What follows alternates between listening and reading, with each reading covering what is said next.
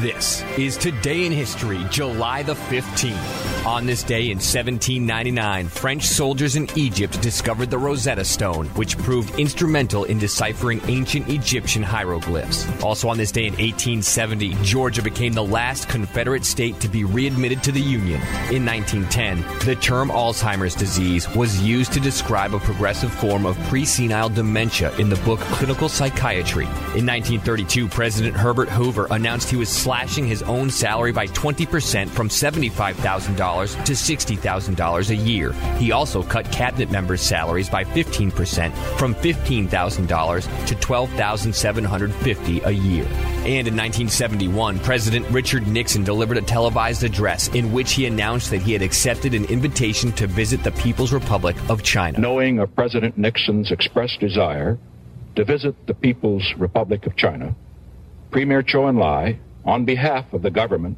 of the People's Republic of China, has extended an invitation to President Nixon to visit China at an appropriate date before May 1972. President Nixon has accepted the invitation with pleasure. The meeting between the leaders of China and the United States is to seek the normalization of relations between the two countries and also to exchange views on questions of concern to the two sides. In 1976, a 36-hour kidnap ordeal began for 26 school children and their bus driver as they were abducted near Chowchilla, California by 3 gunmen and imprisoned in an underground cell. The captives escaped unharmed and the kidnappers were caught. On this day in 1997, fashion designer Gianni Versace, 50, was shot dead outside his Miami Beach home. The suspected gunman was found dead 8 days later of a suicide. Investigators believe the gunman killed 4 other people. Fashion designer Gianni Versace has been shot dead outside his villa on the Ocean Drive. These are the scenes where police are now carrying out a huge operation to try to find out any clues that might still be around in the area.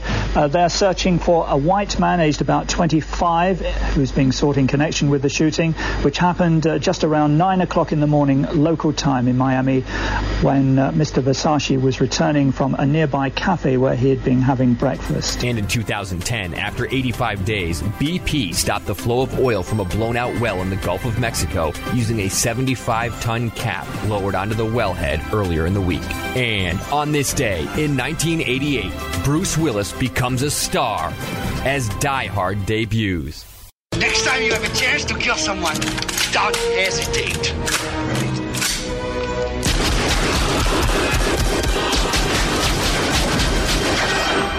Thanks for the advice. Die Hard, the action film that made Bruce Willis a star by playing wisecracking New York City cop John McClane, opened in theaters across the country July 15th, 1988, and became a huge box office hit. The movie Die Hard was based on a novel entitled Nothing Lasts Forever, Die Hard, written by Roderick Thorpe.